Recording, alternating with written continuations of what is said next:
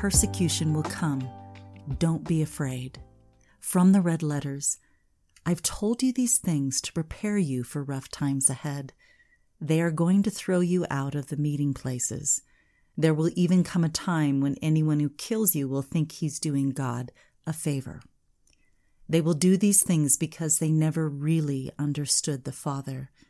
I've told you these things so that when the time comes and they start in on you, you'll be well warned and ready for them. John 16, verses 1 through 4, the Message translation. The world's philosophy of do or get what makes you happy at any cost and Jesus' teachings do not mix. When you take a stand for Jesus and everything he taught, not just a part of it, persecutions will come. Part of being a friend of Jesus includes persecution. But be comforted by the fact that Jesus told you this would happen if you are a true follower. When you are harassed because you've aligned yourself with Christian principles, Jesus warned you this would happen. When you are treated unfairly in the public systems and governments because you believe in the Bible, Jesus warned you that this would happen. When people accuse you unfairly of not being tolerant, but do not tolerate your beliefs, Jesus warned you.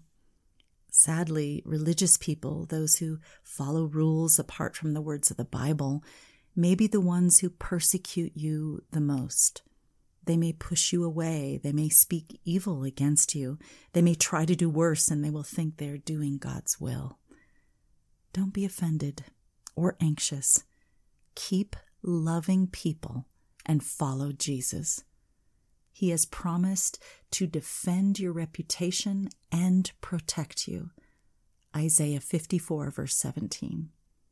Let's pray. Lord, fill me with your holy courage. I am submitted to you, my God. Take any fear of man from my heart. I will honor you and your word all the days of my life. Jesus said, if you belong to the world would love you as its own and would treat you with affection. But you are not of the world. You no longer belong to it. But I have chosen you out of the world. And because of this, the world hates you. John 15, verse 19, the Amplified.